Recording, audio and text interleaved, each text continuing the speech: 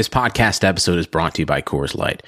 These days, everything is go, go, go. It's nonstop hustle all the time. Work, friends, family expect you to be on 24/7. Well, sometimes you just need to reach for a Coors Light because it's made to chill. Coors Light is cold lagered, cold filtered, and cold packaged.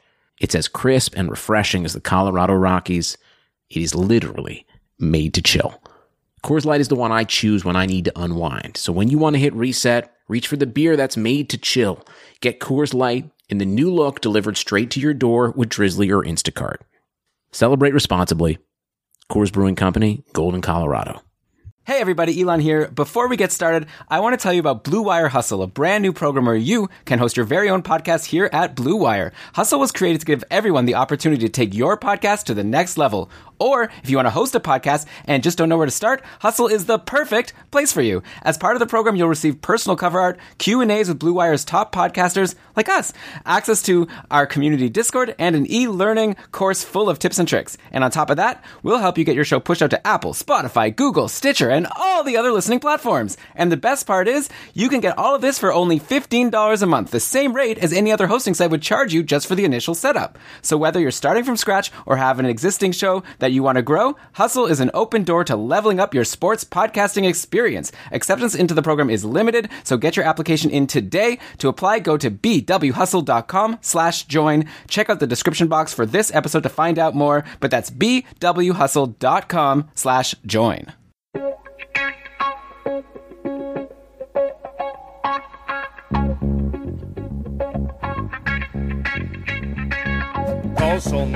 Karlsson, världens bästa Karlsson. Karlsson, hoj här kommer Karlsson, ingen annan Karlsson spelar jag så bra som mig. Karlsson scores! Karlsson, världens bästa Karlsson. Yes! Welcome everybody to another episode of Keeping Karlsson Fantasy Hockey Podcast, the longest running fantasy hockey podcast in the world, hosted by two guys who are hoping to start this show and then not have to take a break midway through and finish at midnight. I'm your host, Elon Dubrovsky. With me, as always, the Poobah Prognostication, the fantasy hockey robot, the IPP MVP, Brian Com. Hello, Elon. Hello, everybody. You know, I stayed up till midnight last night Eastern time to watch the second period of Vegas, Colorado, and just as it was starting, I fell asleep. I admit it. Like, I thought the prospect of getting to watch a hockey game outdoors at midnight was just so tantalizing and exciting. And then, like, I saw the shadows and it was cool. And then that was it for me. But I am wide awake now and ready to go. Let's finish before midnight. And now I'm sitting here. Okay, no, we got a big show. I don't have time for this, Brian. We've got so much to get to today. We've had a busy, packed week of NHL action. Before we get to it, of course, let's take a quick second to thank our friends over at DobberHockey.com for supporting this show. Dobber Hockey is your premium source for fantasy hockey content. We use that site all the time. Like, to prep the show, I'm at Frozen Tools. I'm at Frozen Tools, like, basically my whole life is at Frozen Tools, looking at the line combinations, the player profiles, and everything. Plus, you've got the great articles. It's the best. DobberHockey.com. You're not going to be doing well in fantasy hockey unless you're frequenting that website. But okay, Brian, I want to get started. I know, like, this is like the type of podcast where we try to like go deep and talk about players who might be available in free agency or you may be able to trade for, or like some maybe players that were drafted high and aren't doing well. We're going to get to all of that, but I want to just start giving some kudos to some players that are awesome and everyone knows it. So not exactly breaking news, but I want to start in Toronto, where Austin Matthews and Mitch Marner have been tearing up the North Division, and we haven't given them like any due yet on the podcast, and I think it's time. Matthews had 2 goals and 2 assists on Saturday in the 5-3 win over the Habs, which brought him to 18 goals in 18 games, and along with his assists, that's 29 points in 18 games for Austin Matthews. And you know what? That 29 points, not even enough to lead the team in points. Mitch Marner had a goal and 2 assists on Saturday, and that brought him to 30 points in 19 games on the season. Marner is now tied with Leon Draisaitl for second in the Art Ross race behind McDavid, who we'll get to in a second. He also definitely deserves some kudos. Matthews running away with the Rocket Richard title at this point. 18 goals for him. That's well ahead of McDavid and Besser, who are currently tied in second place with 12. Toffoli, by the way, in third place with 11 goals on the year. I don't think people were expecting Besser and Toffoli to to be in this race, but here they are. But it's not really even a race because Matthews is the Usain Bolt, just like far and away ahead of the competition. Sadly, Alex Ovechkin going into today only had 5 goals in 12 games. I think he scored again today, but I think this might be one of those years where Ovi doesn't win the Rocket Richard, which is kind of sad, but great news for Austin Matthews. And while, of course, yeah, I'll give you the opportunity as well to gush over Matthews and Marner. There's probably not much advice we can give, so let's also repeat what the short shifts guys have been saying over the past week, specifically on Tuesday, which is that you definitely want to get your hands on Joe Thornton, right? Because he's the one riding shotgun with both of these guys on both the top line and top power play. Thornton returned from his injury 4 games ago and has pointed in all 4 of those games, 2 goals and 5 assists in that span. Unbelievable. 42-year-old Joe Thornton. So yeah, sure, he doesn't provide any peripherals, but how can you not want Thornton, who I can't see any reason why he can't put up like a 65, 70 point pace moving forward as long as he's getting this deployment with 200 plus point guys. Yeah, let's talk about Thornton, but first I will take this opportunity to do the appropriate gushing over Austin Matthews and Mitch Marner, and what they're doing this season is incredible. Marner is 3rd in points per 60 at 5-on-5. Matthews is 6th in points per 60 at 5-on-5. In goals per 60, Matthews is a top 5 player. And also, if I included their power play numbers too, they would still be where they are and potentially even higher. They are crushing it in every way possible. But you know, Elon, what I do, I look at how great a player is doing. I'm saying, yeah, but what can't I trust about this? So I'm gonna go for it here, and everybody can scream at me from the comfort of their devices or homes or wherever. Brian's getting out the cold water bucket. It's going to be like a lukewarm bucket of water, though. Here's what I've got for you. So Austin Matthews, he and his line mates, and I tweeted this out earlier today at Keeping Karlsson, by the way. You would have gotten a sneak peek of the show. But Matthews and his line mates are converting at 5-on-5 on over 16% of their shots. Compare that with 9% over the last couple years for Matthews. And that 16% plus on-ice shooting percentage gives their 5-on-5 unit more success than like 19 other power plays in the NHL. So teams that have a 5-on-4 advantage are not shooting as successfully as Austin Matthews and his line mates. And Austin Matthews himself, on the power play specifically, doing pretty well shooting wise. He's got a 30% shooting percentage on the power play versus 20%. This is all okay. I'm going to talk about Marner for a second, but before anybody's freaking out, like, oh, Brian, get over it. Like, just let it be. I will acknowledge easily that elite players can find this extra gear and run extra hot, but we at least want to see exactly how sustainable what they're doing is. So that's the Matthews angle. Marner, at 5-on-5, he's shooting 23%. He's scored 7 times on 30 shots, and his career shooting percentage at 5-on-5 has been more like 10%. So, that's a difference of like 4 goals if you regress him to his usual 5-on-5 shooting percentage. His on-ice shooting percentage is even higher than Matthews's. It's up above 17%, which ranks ahead of the Tampa Bay power play. So again, that's pretty impressive and not something we expect to hold all season long. But to Marner's credit, he's got 9 power play assists.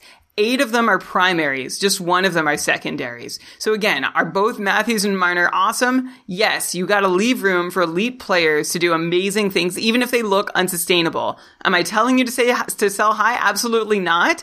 Am I suggesting the point paces for Matthews and Marner seem likely to fall if even just a little rest of season? Yes, that's what I'm suggesting to you. Is there anything you should do about it if you have them on your roster?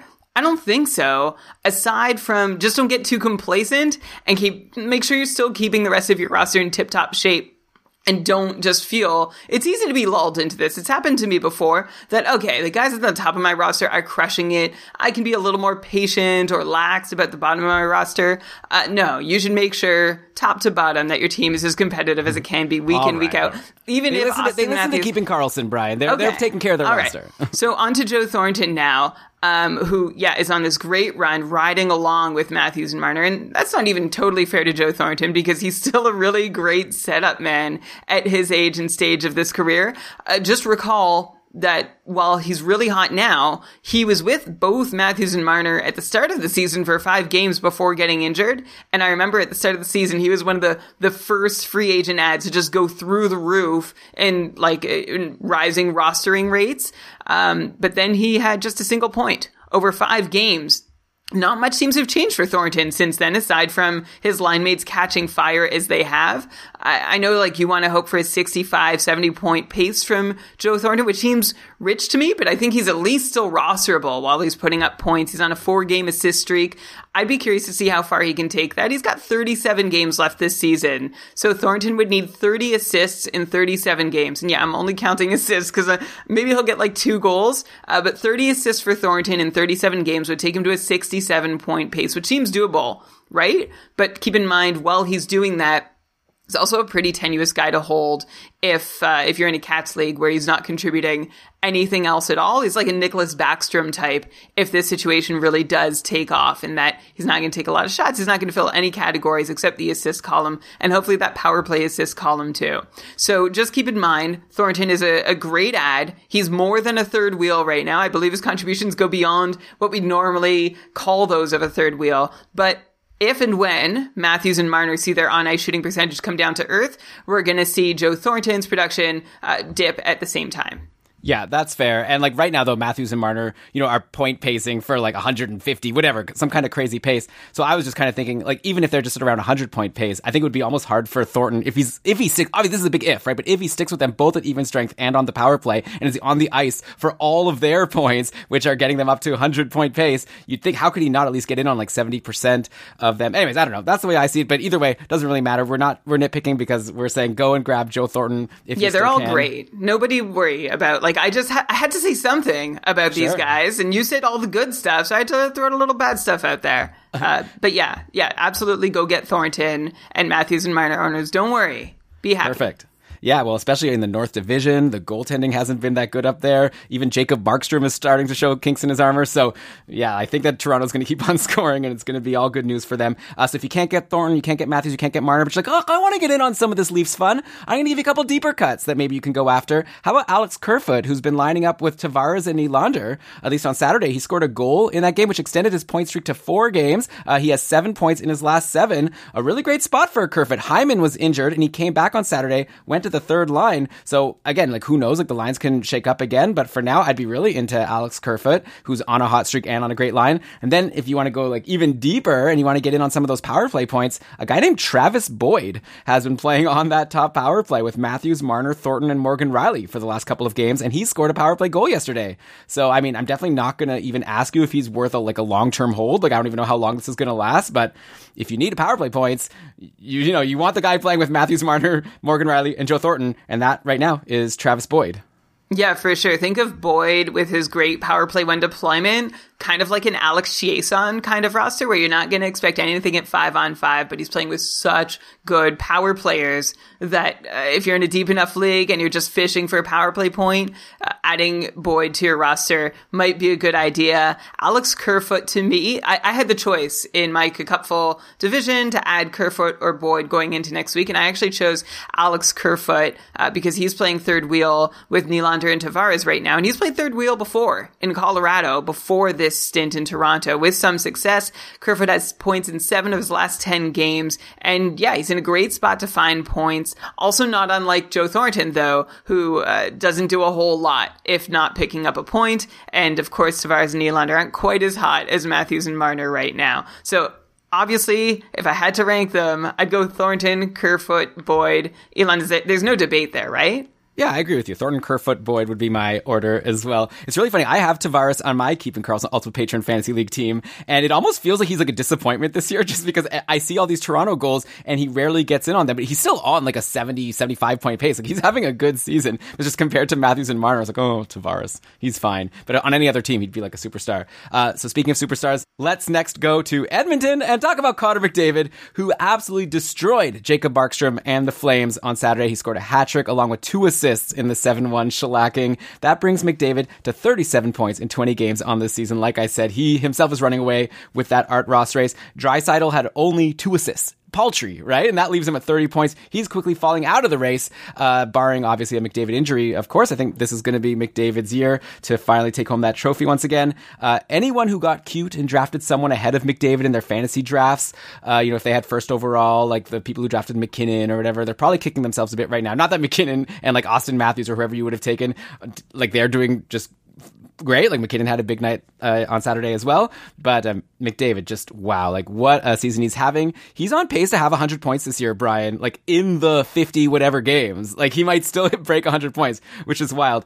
Of course, with McDavid popping off, I'm sure Jesse Puljujarvi managers weren't too happy to see him put up a goose egg in that game on Saturday. Edmonton scored 7 goals. McDavid got 5 points and Puljujarvi nothing and only 11 minutes and 50 seconds of ice time, though he was +2. So clearly he was on the ice. I guess he just didn't happen to get lucky and touch the puck before McDavid took care of business. And he did have 3 straight games with points before Saturday's game. So Brian, I think I'm going to do a little bit of a mea culpa here. I'm going to say I think I was wrong to doubt Yessie a couple weeks ago on the show where I was like, it probably won't last. He's not doing that much on the top line. I think this top line stint, it's looking like it's going to stick, right? Obviously, who knows? Maybe something will happen. Like next week it'll change, but I don't know. The vibe I'm getting right now is that Puljujarvi is going to be sticking with McDavid and RNH all season. And yeah, at this point, I'm ready to say you want to grab him. Like I think his point ceiling is definitely capped because he's not on the top power play, and even on the top line with McDavid, you probably are like looking at best 60-point pace guy. But that's a pretty decent at best, right? So even though he really disappointed people yesterday, I'd imagine you're not too concerned.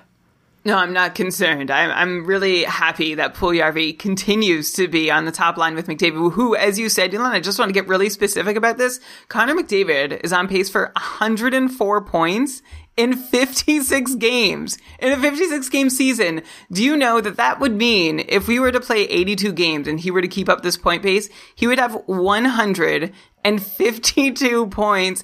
And I'm going to go here, Elon. Unlike Matthews and Marner, I actually think this is business as usual for him. I don't see any weird standout numbers amongst any of the usual percentages that I look at. If someone finds one, please send it to me because it doesn't quite compute. But here we are, Connor McDavid on a 152-point pace in an 82-game season.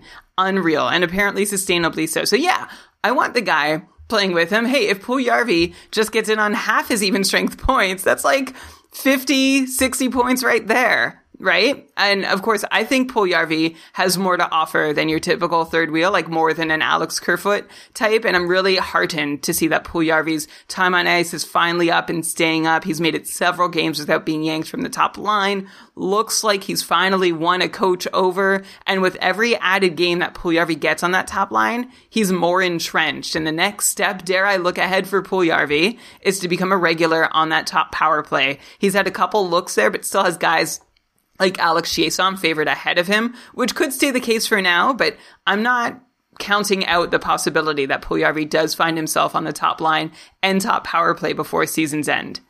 I mean, yeah, it's possible, though another guy that I would have thought would have been ahead of Puljujarvi for that role would have been Kailer Yamamoto, who is like, now I'm going to say what I said 2 weeks ago about Puljujarvi, about Yamamoto. Maybe I could provide an anti-jinx for the Yamamoto managers, but this guy's done nothing lately. He was actually ice cold going into yesterday's game, only 1 point in his last 6. Then yesterday, I actually don't know what the situation is. He looks like he was not on the bench in the third period. I haven't seen any injury updates. Maybe in the chat, like someone let us know if they've heard anything. So hopefully he's fine. I guess regardless, like if and when he's healthy, how much longer of a leash would you give him if you had him on any of your fantasy teams, Brian? Like, I'm thinking he might be a snoozer at this point. Like, yeah, he's playing with Draisaitl. You'd assume that should be good enough to be worth holding. And last year he was amazing. He started this year hot, but like, you know, we were into Dominic Cahoon earlier this year because he was playing with Draisaitl, and even though he's been on that line most of the way, everyone's given up on him. Yamamoto's just as cold. So at what point do we just have to give up on Yamamoto as well as someone that we can rely on in fantasy this year? The point at which we give up on Yamamoto is, if it's not here, it's very nearly here. Looking back at last season, we knew that Yamamoto, Nugent-Hopkins, Draisaitl line, and their production was too good to be true, even if they did stick together. But of course, now Yamamoto, as you mentioned, is with Draisaitl and Cahoon now, which honestly still looks fine in a vacuum. As does a lot of what Yamamoto's doing, but two things really stand out that don't look quite okay. The first is that Yamamoto has lost 2 minutes a night at 5-on-5 this season, so that's going to hurt any opportunity to produce. The second, and this is more positive, Yamamoto has not picked up a secondary assist this year. And of course, a secondary assist means you're not the person who passed the puck to the scorer, but you're the person who touched the puck last before the person who touched the puck then moved the puck to the scorer. And I mean, I would assume that that is some piece of variance that we can expect to correct for Yamamoto if we're looking and trying to find a way that, yeah, we could add 1 or 2 points here and there to his total. That said, even if Yamamoto does deserve a couple more points, I don't think it's enough to make him a lock to beat, say, a 55-point pace this season. And remember, Yamamoto also does not shoot a lot. He's barely averaging a shot per game. And having lost those 2 minutes at 5-on-5 this year, I don't really see how the shots are going to keep coming any more often than that. And that hurts when the points aren't coming too. And of course, as you also mentioned, Elon, Yamamoto seeing no power play one time and seems to me like he's third in line to get some behind Chiasson and now Puljujarvi. So Yamamoto might be a snoozer if he's still on your roster. Yeah, very concerning, and we'll see what happens with this injury situation. Maybe he's heard this is a good opportunity for people who were considering dropping him to just stash him in IR and stream in someone else, and then maybe Yamamoto can figure something out while he has some time off. But yeah, not looking great. I don't know. Tell me if this sounds crazy. I might even be more into an Alex Chiasson at this point. If I needed to have an Oiler on my team and I'm deciding between the two of them, Chiasson, like you brought up, has been getting the top power play time. He scored a power play goal on Saturday. He's got 4 points in his last 4 games. Obviously, it's not sustainable. We've seen him have this role before and not produce too much, but I kind of think that I'd rather have the bottom 6 guy, but on top power play, than the guy with Draisaitl on line 2, but not on the top power play on the Oilers, regardless of talent level. I know that, you've always kind of been into Alex Chiasson. That's not true. Not true. Yeah, you've always considered, I don't know, you like the guys playing on the top power play, especially with McDavid. And for that reason, he's often been worth a stream. Do you know, by the way, we have a lot of history with Alex Chiasson. He was one of the first players we ever talked about on Keeping Karlsson. Back in our first episode, he featured back in 2013 when Chiasson had scored 6 goals on 13 shots with Dallas to begin his career. That was at the tail end of the 2012-13 season. I wasn't into him then, Elon, and I can't say I'm much more into him now. Now he has 3 goals on his last 7 shots, so, plus ça change. Keep in mind that Chiasson has been on the top power play a lot for the last couple of years and has put up a respectable 15 power play point pace in each of them. But that's all he's got to offer, right? Even with that top power play deployment, he's been so unhelpful in the bigger picture. So you could chase those power play points if your league is deep enough. But this year, Chiasson has no chance at the top line, even less 5-on-5 time with worse line mates. That destroys a lot of whatever value remained from Chiasson, who essentially was a 40-point player, even with that top power play deployment. So if you're trying to get me to choose between Chiasson and Yamamoto, I think I would probably say, well, first I'd say they're both streams. That's my answer. I expect Yamamoto's 5-on-5 production is going to outstrip Chiarelli's power play production if you're making a year-long decision. But if you're making a 2 or 3 game decision, yeah, I'll go Chiasson for top power play deployment. At some point you said Chiarelli there, but I think you meant Chiasson. In my notes, I did just write Chia, so my brain defaulted straight to the other Chia who's been in Edmonton and underwhelmed me. Okay, fair enough. By the way, I definitely wasn't trying to make an argument that Chiasson is good. It was more a point that Yamamoto isn't someone I'm that interested in rostering. And yeah, I agree with you. I think they might both be streamers and you want to look at who else is out there and available for you. Okay, so I guess let's talk about the guy that McDavid destroyed on Saturday, and that's Jacob Markstrom, who I ironically jinxed. We had a patron cast on Wednesday where we were talking about goalies. So there was a question about, I forget what it was exactly, but we were ranking some goalies. And I said, I think Markstrom might be the top goalie in fantasy this year. And he'd been in the North Division. I was like, even in the North Division, this guy is unbeatable. He's putting up great numbers. And then I even also separately on that show that we did on Wednesday, which was really fun, by the way. And you could still listen to that. If you're a patron, it's already posted on our Patreon, or you could sign up and get it. I also smugly talked about how I don't believe in jinx, which makes it all the more ironic that right after the show finished recording on Wednesday, then there was a Canucks game versus Calgary, and Markstrom led in 5 goals in that game, got pulled for David Riddick, and then again on Saturday he led in 5 goals before getting pulled again. So it's been a bad couple of games for Markstrom. Brian, is there anything to be worried about here if you have Markstrom on your team, or is this just part of the fantasy season? You're going to have a goalie that has a couple bad games, and the randomness could make those 2 games happen to be in a row. Or is there actually something that we should be starting to get concerned about, that maybe Markstrom was just running too hot before and this is evening him out to what he really is? Because I think, yeah, on one hand you could say, time to be a little concerned, or you could do the opposite and be try to find the person who has Markstrom on their team that's concerned, and now's the great time to try to get him for cheap.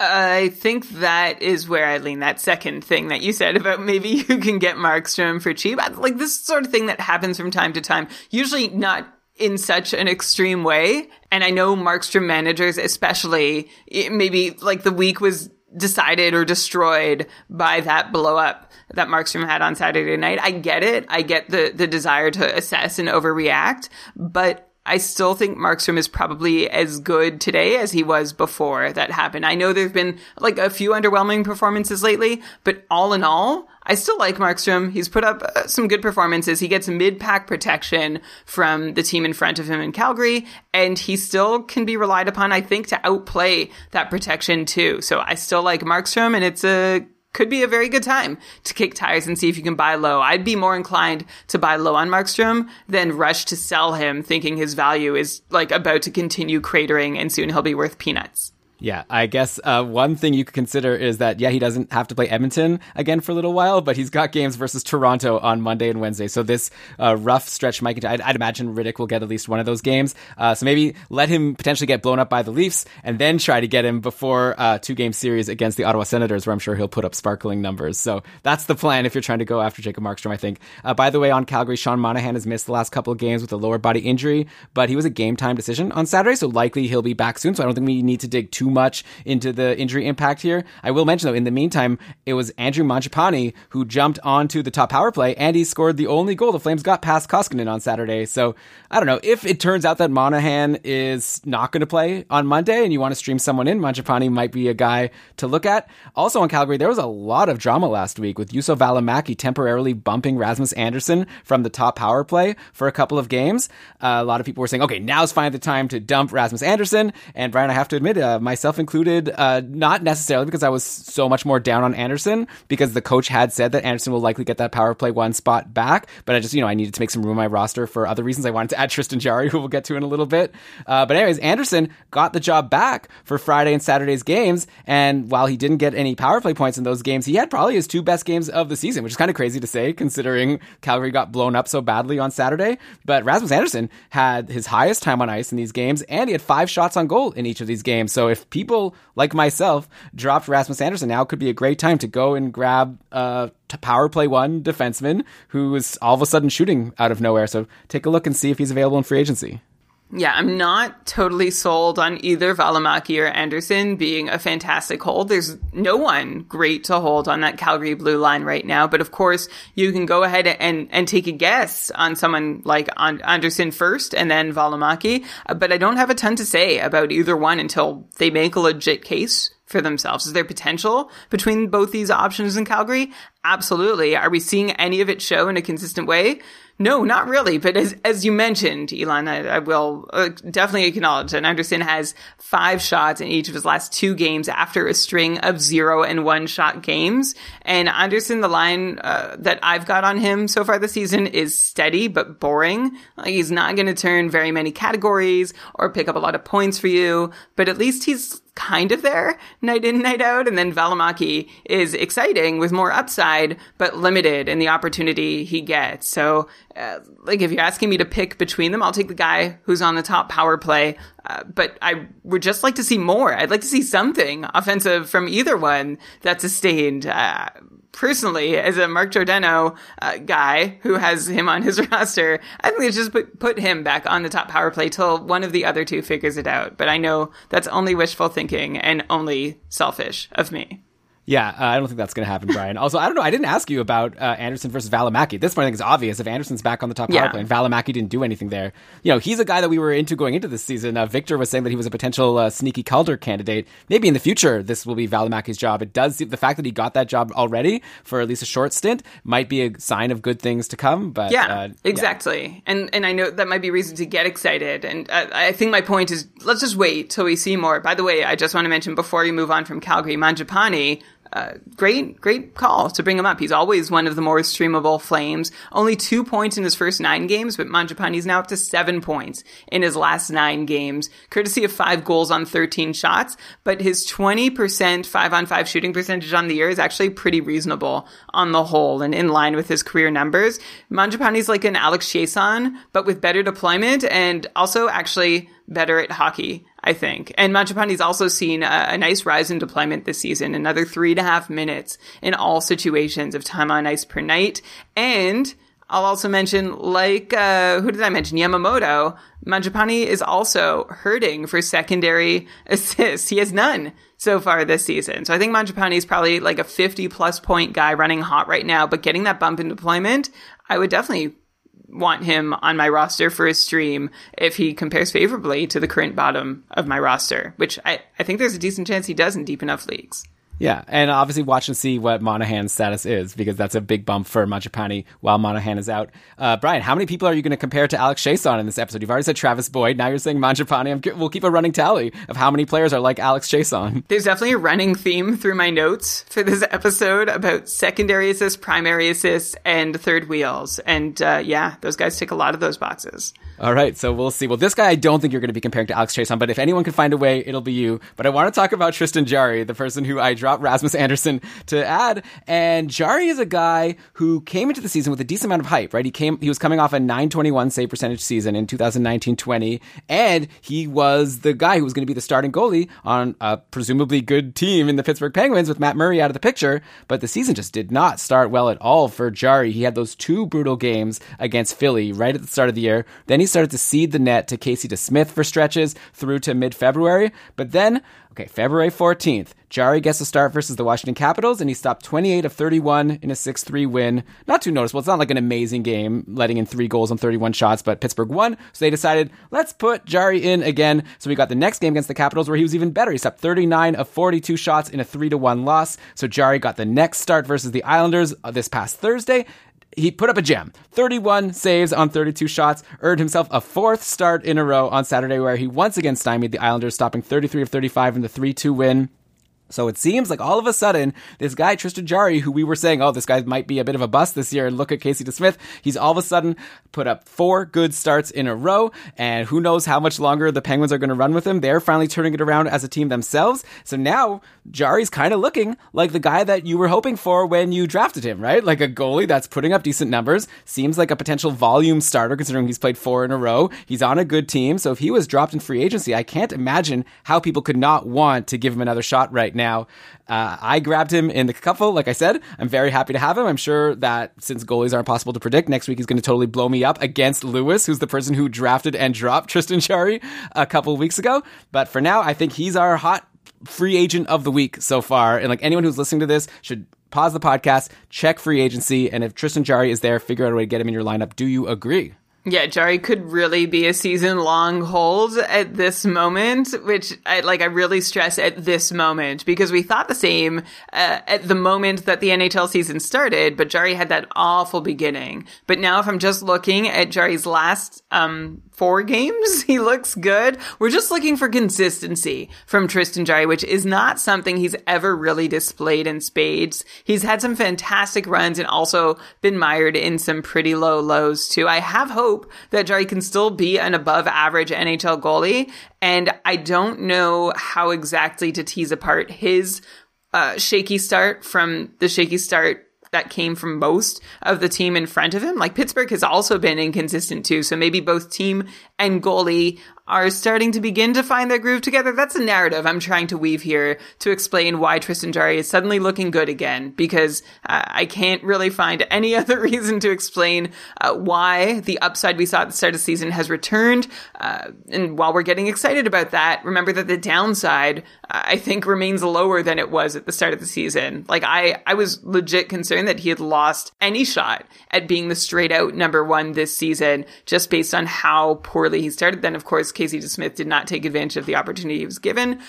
So yeah, this is all reason to go ahead and take a shot of Tristan Jarry. If you need a goalie and Jarry is out there, he's a number 1 goalie on a team with Crosby and Malkin, and you can't discount at all what that can amount to.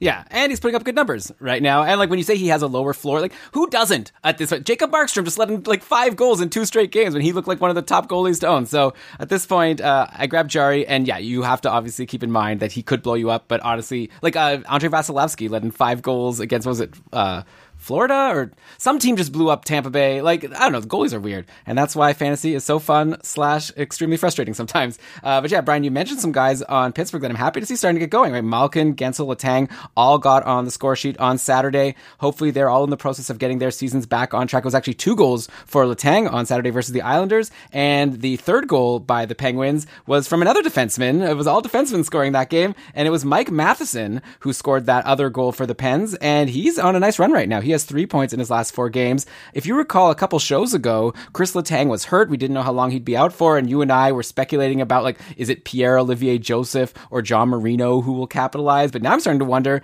if it happens again where Letang gets hurt. Maybe Matheson is the second most offensively gifted defenseman on the team, or the one that would be most capable of taking advantage this year if he got a run. And even if he doesn't get an opportunity with Letang hurt, like hopefully just Letang is healthy. Right now, Matheson is producing. So I got to ask you, is this recent surge from Matheson at all sustainable, or is this just like a random thing where in a week or two we'll completely have forgotten that he was ever doing anything? You can ask me, but you can also listen to our friend Dave Betton's Stream Scheme podcast. He was one of Dave's featured streamers this week. For anyone who's not familiar, you can find a link over at keepingkarlsson.com. Dave releases this amazing show weekly where you can figure out if you're new to streaming or how to game your schedule and find the best player options on off nights. Dave's podcast Stream Scheme is the absolute way you need to go. So again, keepingkarlsson.com. Dave, by the way, he's also really great because he's very accountable. At the start of each episode, he says how well he did in the previous week. Last week, Dave went 6 for 10 on his streamers. And this season, in 4 tries, he's gone 3-1 in getting over 50% of his streamers solid return, like having a good success rate. Anyway, go listen. My take on Matheson, to add to what Dave shared on Stream Scheme, is that Matheson is somebody who was on our radars preseason as maybe the next best option to run the power play after Letang, but not the most likely one to get a turn. And we liked him preseason because his shot rates have been good throughout his career, but we forgot about Matheson last season when he saw his 5-on-5 ice time slashed by 2.5 minutes, and he was being played more like a third pairing defenseman rather than like a top 4, even top pairing defenseman that he'd been earlier in his career. So the good news is that Mike Matheson has gotten that deployment back, plus another chunk. Now he's seeing nearly 19 minutes a night at 5-on-5, and Matheson leads the Pittsburgh Blue Line in 5-on-5 ice time. And that's a nice opportunity for Matheson to fire a bunch of pucks on net. 3 shots in 4 of his last 6 games. But of course, I'll add that I don't think Matheson is good for a whole lot more than that. Still makes him probably the second most rosterable Pittsburgh defenseman behind Chris Letang. But unfortunately, that's not saying a whole lot. If you are in a league where it was worth rostering Pierre-Olivier Joseph, yeah, maybe you look at making the switch. But I think ideally, you don't really need to rely on either of these guys. Yeah, that's interesting for Pittsburgh that they're in this situation with some other secondary defenseman who could maybe do something. Yeah, I'm curious to see how this plays out over the next couple of weeks and see if Matheson can keep this going somewhat, because there were some Matheson truthers. I remember Dauber was a big one in the offseason saying that he thought that Matheson could have some upside on the Penguins now that he's out of Florida. So we'll wait and see. Speaking of players who are getting their seasons on track, I brought up Gensel and Letang and Malkin, but I got to also bring up Kevin Fiala, who I don't want to keep on talking about Kevin Fiala, right? Like, we brought him up last week. Yes, you do. No, I promise I don't. Like we said last week, Minnesota's coming back. If Fiala's a free agent, obviously go grab him.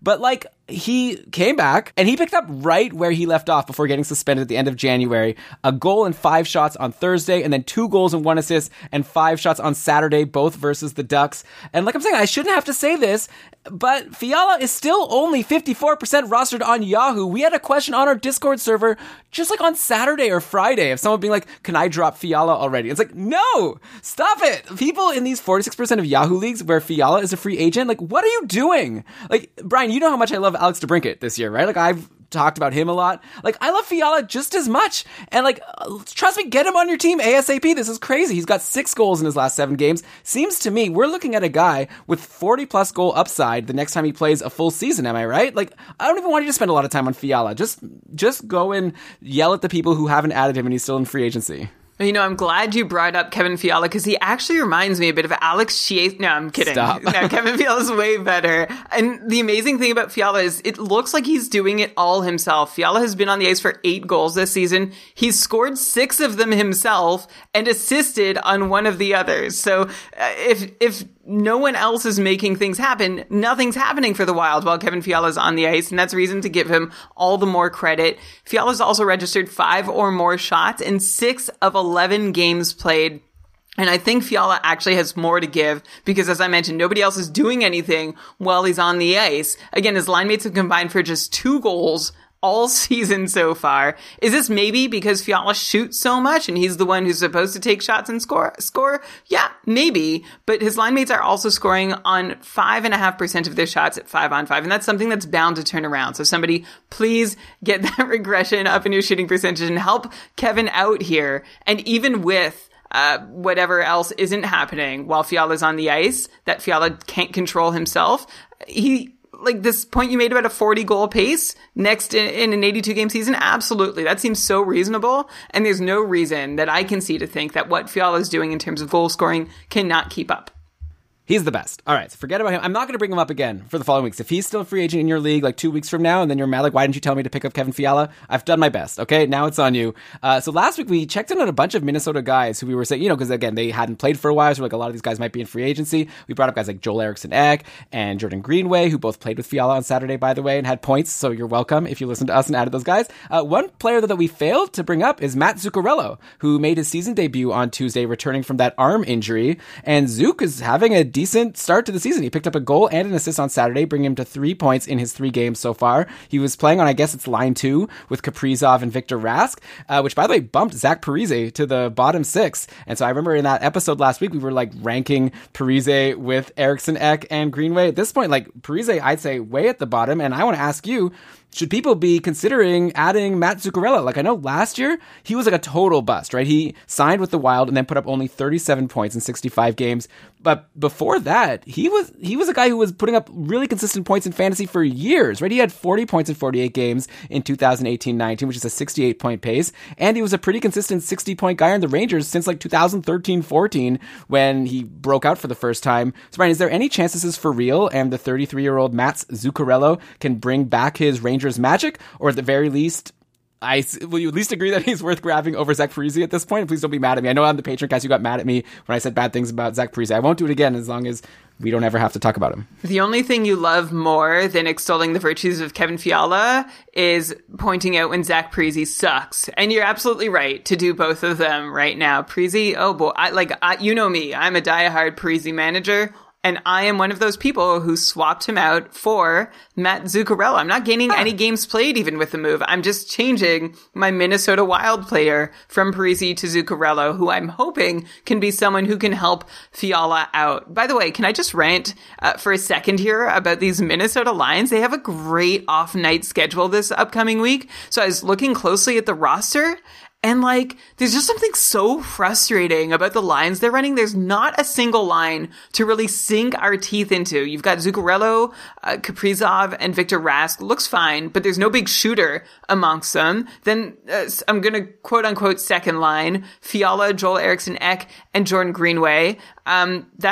That's okay. That's Fiala, though, and a couple other guys, although, we mentioned Eriksson Ek as someone we like a lot, but still no one exciting. And then the third line, Parise, Marcus Foligno, and Ryan Hartman, is Parise with nobody. So it's just like you've got Kaprizov, Fiala, and Parise spread out across 3 lines with a bunch of guys around them, and maybe, just maybe, Zuccarello can be more than just a guy, right? And I picked him over Parise because Parise's minutes are dropping. He's off the power play. Our patron projection project had Matt Zuccarello at 45 points going into the season. I can't say I disagree a ton at this point. I feel like he's probably very streamy, as streamy as the rest of those Minnesota Wild players until he shows otherwise. He did have that big year in New York that you mentioned, Elon, but that was playing with Zibanejad and Kreider in what was like a nice little breakout year for Zibanejad. So I don't know that can be recreated right now. Zuccarello's also got a couple more injuries behind him since then. I've always liked him as a steady 60-point player, but I think he might be past that point of his career.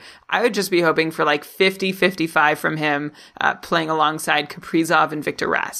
Yeah, Brian, I'm going to have to just disagree with your rant. I think that the premise of your rant is they have 3 good players. Why are they spreading them between 3 lines? Parise, just forget about him. He's not one of their good players. They have 2 good players. Okay. And they're being spread between the top 2 lines. And Joel Eriksson Ek, Greenway, and Fiala seems like a really great line. They have 2 great players and they're spreading them out across their 2 top lines. That's not much different than what's happening in Detroit. I mean, the difference is Minnesota is 8-6 on the season, so I think they know what they're doing. So maybe this is the rantings of a fantasy manager that wants to find more value. Well, I'm just saying, I wanted to make a choice of which Wild player I wanted the most. I had my pick. I could have had Zuccarello or Rask or Eriksson Ek or Green or Zach Parise, and I just wanted the guy with the best deployment. And none of them. Parise definitely had the worst deployment, but I just wanted one guy to stand out, and no one did.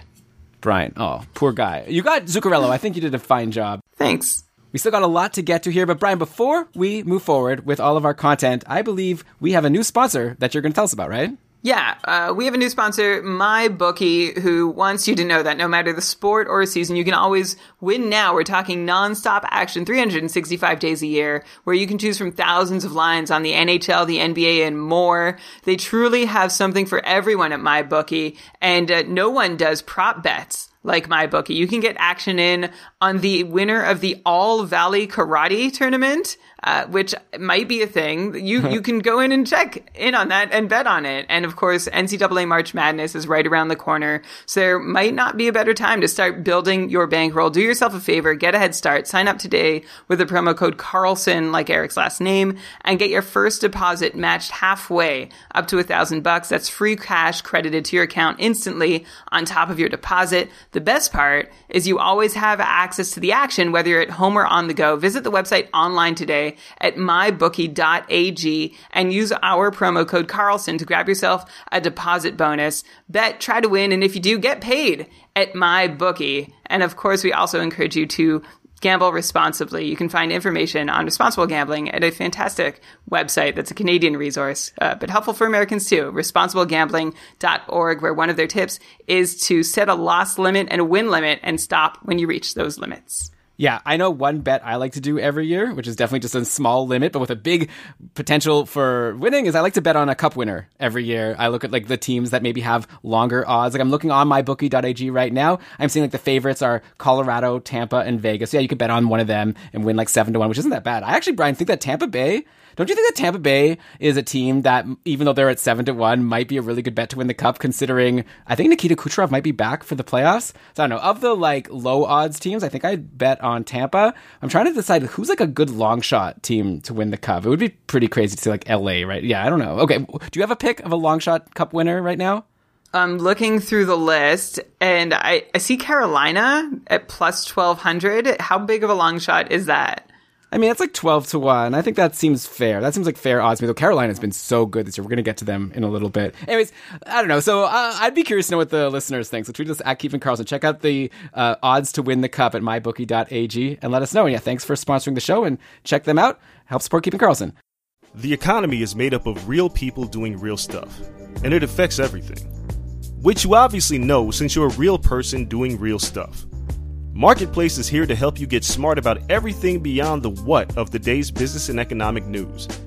We dig into the how and the why with the real people driving our economy. From big tech and interest rates to small businesses and what's happening at the Fed. Marketplace breaks it all down so you don't have to. Listen to Marketplace wherever you get your podcasts. Okay, Brian, we are back, and I'm very excited for part 2 of this episode where we run through it's basically like every episode, part 1 and part 2. We don't really have parts on Keeping Carlson. We just try to cram in as much hockey content as we can, and I want to now go to the New Jersey Devils. We talked about how Matt Zuccarello returned from Minnesota. The New Jersey's had a couple players return recently in Nico Hischier and Nikita Gusev, and so far, Hischier is someone who we've been waiting for a really long time, and he's done absolutely nothing, right? In 2 games so far, he has no points today versus Washington. He had a single shot. I think it was also just a single shot on Friday. So a little bit disappointing for Hischier. I'm going to go check out what the lines were today in the game versus Washington. This is Sunday night, by the way. I prepped this on Saturday nights. That's why, a little bit of research on the fly, which is easy, by the way, using Frozen Tools. But it looks like the Devils were running Hischier with Jesper Bratt and Pavel Zacha. And then Gusev was with Mikhail Maltsev and Travis Zajac. And then the top line was Kyle Palmieri, Andreas Johnsson, and Jack Hughes. And it was definitely that top line that did most of the producing, because I see Johnsson had a goal and assist, Hughes had a goal, Palmieri had 2 assists. So Brian, at this point, can I just ask you to rank some Devils for me? I feel like all of these Devils might be available in some leagues free agency. Like none of them are rostered in like anything close to 100% of leagues. And, going into the year, we probably would have said Nico Hischier is the Devil that you want. And maybe Jack Hughes has usurped him. But now I'm starting to wonder, maybe do you also prefer Palmieri? Maybe do you also prefer like Andreas Johnsson? I'm curious to know, what's your current ranking of all of these somewhat fantasy relevant New Jersey Devils? I'm going to keep this real cut and dry. Are you ready? I'm going to go Kyle Palmieri for the floor, Jack Hughes for the upside. Then I will go Nico Hischier because I believe in him. Then Nikita Gusev because I believe in him a little more now that Hischier is back. And there's 2 top 6 centers in New Jersey now that he can work with. And then I'll go Andreas Johnsson, who, by the way, has been on a nice little run here, and we did mention him just at the outset of it before he got on it. We mentioned that he's somebody you might want to check out as an ad. So hopefully you did and got in on the action that he's given you now 3 points in his last 3 games, a goal and 2 assists on 5 shots. And then I will go Jesper Bratt last.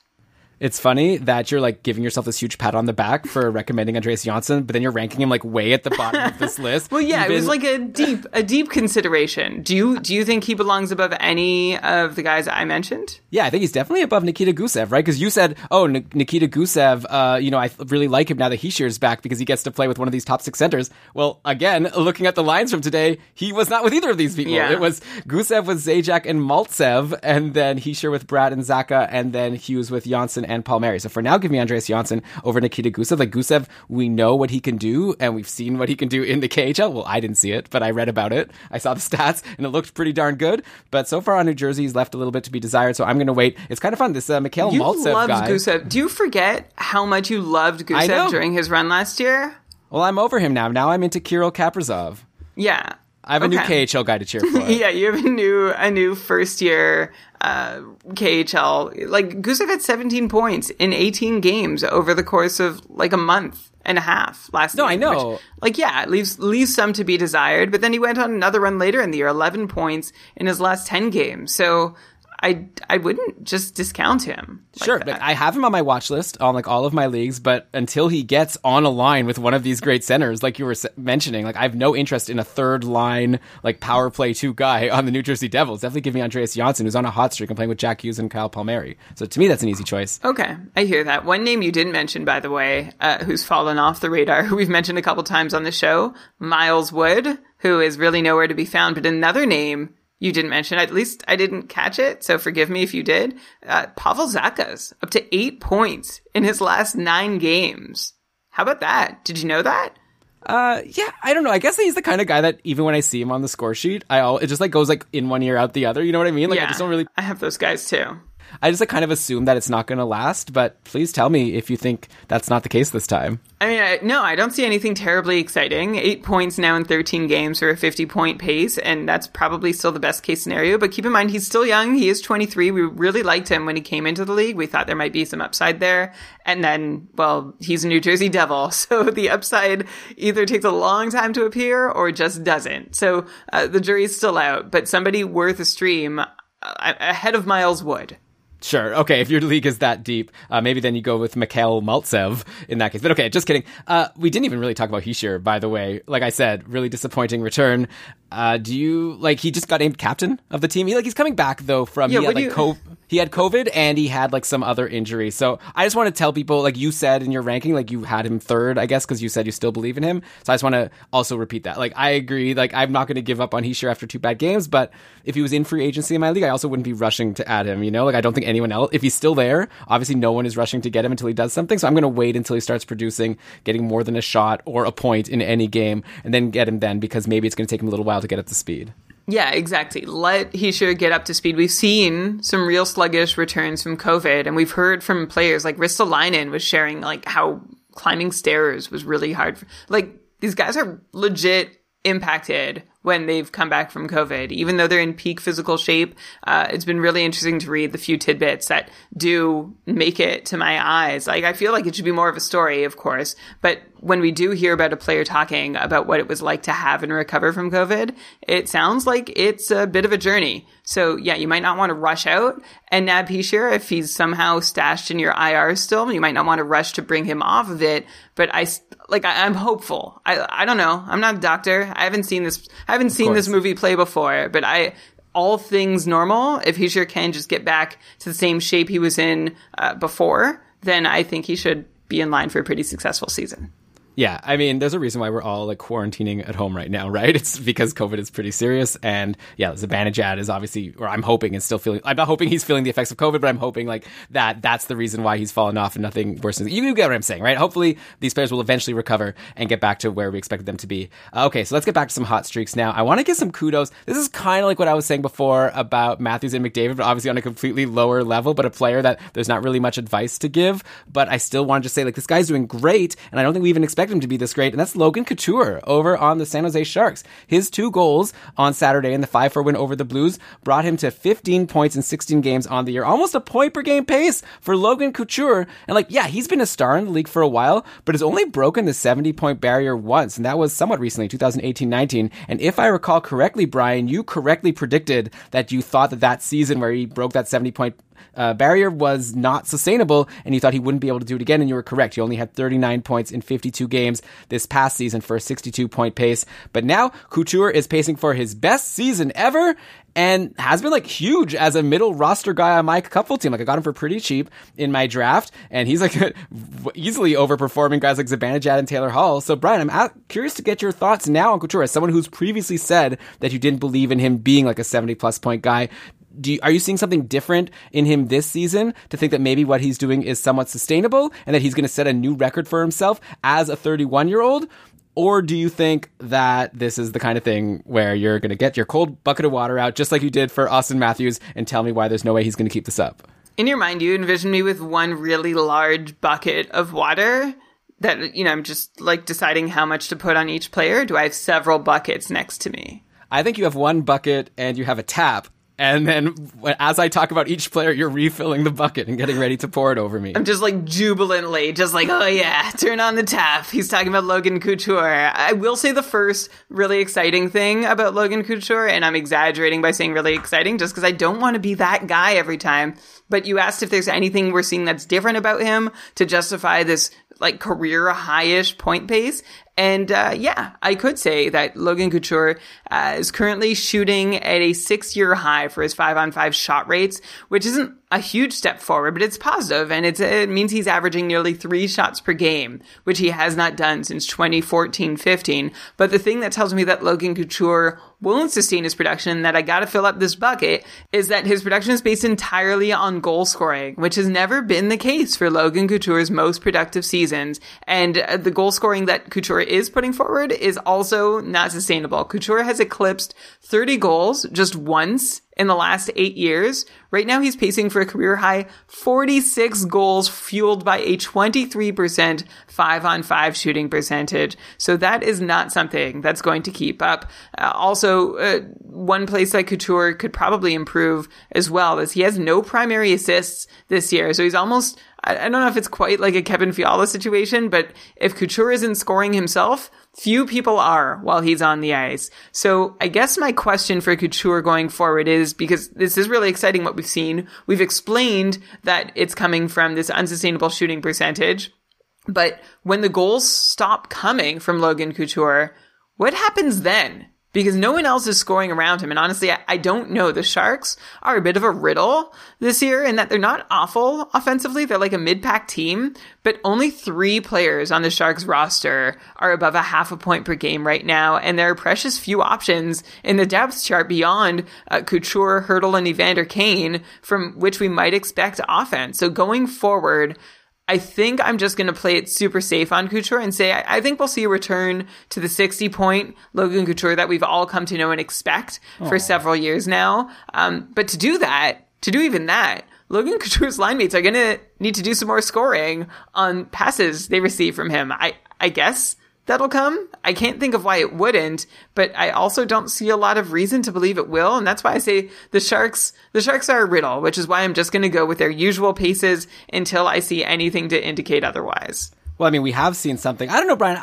I kind of don't get this logic because you're saying on one hand, he's scoring on too many of his shots. That's unsustainable. So that's probably going to change. But then you're also saying he's got no primary assists. And that's probably going to stay exactly the same. I don't see that changing. No, I'm not saying that can't stay the same. I'm just wondering when and who. Well, right now he's scoring on all these shots. So why should he pass to someone else to shoot when he's hot and scoring on 28% of his shots or whatever you're saying? Eventually, if he doesn't get hot anymore, he could pass to Evander Kane, who's a pretty good goal scorer, right? So I don't see... But also a low percentage converter. Okay, well, so he'll have to shoot a lot. Like, I'm just saying that, Which he does. I don't think that you can put this together. Like, I think that if one thing is unsustainable and the other thing is also unsustainable, I don't know. Which is why I'm saying I still think it's all going to wash out. And I'm saying it doesn't, like, the pieces of the puzzle don't fit here. I don't understand. Like, I guess you're saying because Couture is shooting and succeeding all the time, that's why there's no assists needed to get to where he's gotten. But he's not going to keep scoring this way. And he's due to get more primary assists. So I think those will both wash out, and I don't think they're going to wash out to be anything greater than he's done before. Well, okay. Like, the way you're saying it, though, if he's going to wash out, quote unquote, to a 60-point pace, when right now he's on a 77-point pace, that's not going to wash out. You're basically saying these points are going to dry up completely moving forward, and he's going to become a completely different player for the rest of the season, according to fantasy value. Well, I'm going to say that he's going to return to the player he's been for several years instead of the player he's been for, 15 games? Yeah. All right. So let's wait and see. I'm excited about Couture, and I think that while you see the glass is half empty with the fact that he has no primary assists, I see it as half full. That he's probably in line for some more primary assists. No, I'm not saying that's what I'm saying. Yeah, so good. So if he's going to have fewer shots, or he's going to have fewer goals, but he'll add more assists, and in the end, he'll stay the same as what he's been doing so far, which is a nice... that's not what I'm saying. Okay. Okay, so we'll wait and see. I mean, I don't think he's going to keep up this pace, but I don't know if he's going to fall all the way to 60. I thought maybe you'd say, like, maybe he'll go down to, like, a 70-point pace, but you're expecting, like, a really big fall from what you're predicting. I just don't see any reason. Like, I don't see any change substantial enough in any of the numbers that would usually indicate to me that he's on pace for better point production. I don't see any reason to think anything's changed from the last, his whole career. I guess so. I mean, I've seen, all these points so far, but obviously you're looking at something else. So that's fair. I don't want to disagree with you. And actually, another argument in your favor for thinking that Couture can keep up this point pace is there's so many players on the Sharks who are not putting up points. Though, again, you could look at this in both ways, right? Like, does this mean that, it's going to be hard for him to keep producing with a bunch of non-producers? Or are all of these players I'm about to bring up to you, are they all going to start doing better, which is going to help Couture? Like, we've already been lamenting Erik Karlsson's poor play for the Sharks this season. I don't even want to bring him up again. He might play on Monday. That's the latest update on Erik Karlsson. So any questions about if you should drop Erik Karlsson, how about leave him in your IR or whatever and see how he does for a couple games? Don't rush to bring him in your roster. But yeah, we've been spending so much time being sad about Erik Karlsson doing nothing is we haven't given some attention to the other Sharks doing nothing, including Brent Burns and Timo Meier, both of whom went pointless in the 5-goal game yesterday. Like, Patrick Marleau and line 2 Rudolfs Balcers, they each scored a goal, but Burns and Meier, nothing. Okay, so Burns is now pointless in 5 games. He's sitting at 7 points in 16 games on the season for a 36-point pace. This is like Mark Giordano last year, right? Like, we thought that he'd be pretty decent, and he did absolutely nothing, and Burns is following that same path. Then you have Timo Meier. He has just a single goal and assist in his last 9 games, and has the same actual number of points as Brent Burns on the season, 7 points in 16 games, again for a 36-point pace. Brian, is there any reason for hope with Burns or Meier at this point? Like, they're both shooters, which I like. They're still both taking shots, but at some point, if you're not getting points, you're not helping my fantasy team, and I've got to look elsewhere. And I know these are high-end names, but yeah, I'm curious to know if it's time for people to consider dropping them, especially in those shallower leagues. Similar riddle here, Elon, about exactly what to expect from these guys. San Jose really confuses me because they don't look awful in their numbers, but also there's nobody really stepping up and looking good. And Burns in particular looks a little worse than he usually has. So I guess I'll start with him. I traded for him a couple weeks ago, as you might recall. I traded him. It was a package deal, but Burns, to me, I thought would be an upgrade over Shea Weber. Neither one has scored a single point since the deal went down. So the jury's still out, I guess, on whether I really did upgrade. But Brent Burns, I think part of the dryness of his offense is that he's shooting less than ever at 5-on-5, which is a bummer. Even though we've seen him in steady decline for a few years now, I think the drop from last year to this year for Burns' shot rates is a bigger decline than I'd hoped to see, even taking into account that it's Burns' age 35 season. But there is reason to hope. Brent Burns does have a low points participation rate on the power play, and he still seems involved in it. So I still think he probably could get a couple more points by way of the man advantage. So no, I'm not hoping for a return to vintage Brent Burns, but I am hoping for, 50, 55 points. Again, I'm just going to go back to what these guys did last year because I can't really make a whole lot of sense of why anything different should happen this season. Although Timo Meier is somebody who I can say that something different is going to happen this season, and it looks bad, unfortunately. Timo Meier is actually firing away and notching shots on goal at a career high rate, but is down 90 seconds a night at 5-on-5 from each of his last 2 years. So he's seen a hit to his deployment that hurts. And again, why is this happening? Who else needs to play in San Jose to take 90 seconds of ice time at 5-on-5? I knew it. I knew you'd say this. You're always blaming. It's like, Meier's great. Why are they being so dumb? I'll tell you. Okay, so there's Rudolf Balcers and Patrick Marleau scored a goal yesterday. Like I said, you always like to blame the coach. I forgot about Balcers and Marleau. Well, I'm just saying, you always like to blame the coach whenever the player you like isn't getting deployment. It might just be that Timo Meier's not doing well. Okay, so first off, I didn't blame the coach. I just said it's a thin team, so why wouldn't a guy who is shooting like a madman, he's been and you're just saying maybe he's not being very good. Meier is being very good. He's firing shots at a crazy rate, right, and he's putting shots on net. What coach doesn't like that? I guess you could argue maybe they're from bad locations, but that's not what I'm seeing. Well, maybe he's not playing well defensively, and that's why he's not. San Jose has been letting in quite a few goals this season. I don't know if you've noticed. I've definitely noticed. Martin Jones and Devin Dubnyk are their goalies. Why are we so contentious over the Sharks here? I'm just being a Nudnik. I'm just having fun. Sorry. I agree with you. I don't know. Probably if Meier gets more ice time, he'll do better. But here's the thing. Happen? Even if Meier doesn't get more ice time, he should be doing better than he is. He's got some unreasonably low shooting percentages, 5% on the season so far versus his usual 10%. And his points participation is low 33% of the time he's in on a goal that's scored while he's on the ice versus the usual 75% over the last couple of years. So if Meier had the same minutes as last season, I feel like he could definitely just get back to that 55, 60 point pace he was at once the bounces go his way again. But without those same minutes, I think you probably just want to downgrade Meier to being a 50, 55 point player. And that's where I sit with him. I'd love for him to get those 90 seconds back, though. It's really irking me. We waited so long for Timo Meier to get those legit top 6 minutes and to see him lose them for, again, you're right. Maybe the coach has a reason. I'm not seeing it, but I'm not coaching the team. So, yeah. Yeah, I mean, this team is a disaster, and I'm getting close to the point where I'm going to start recommending for people to drop Timo Meier, depending on what free agents they're throwing at me. There's all these guys that we've kind of just been talking about, and being this guy's a great stream. At some point, you have to start being like Brock McGinn on Carolina, or Nick Ritchie over on Boston, who keep getting points every single game. Ritchie has another assist today on the Pasternak goal. At some point, you have to start just making these really crazy sounding swaps, right? And get the player who's actually producing for the player who's not doing anything. I don't know if I'm not saying I'm exactly there yet, but I don't know if I had Meier on my team and I had guys like that in free agency, it would be really hard for me to not pull the trigger there.